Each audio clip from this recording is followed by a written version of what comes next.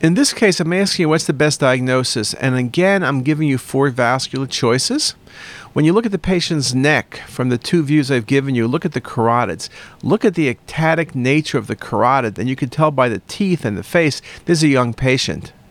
What gives you such ectatic vessels? Well, Marfan's we talk about gives you dilated aortic root and sinus valsalva. Ehlers-Danlos can have aneurysms and dissections in multiple vessels, but does not give you these ectatic vessels.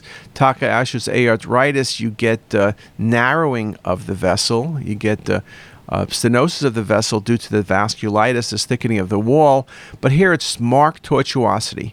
Marked tortuosity is a classic sign of Loeys-Dietz syndrome. It's a genetic, inherited process for aortic disease. You get involvement of many different vessels, including dilatation of the aortic root, multiple dissections, and the like.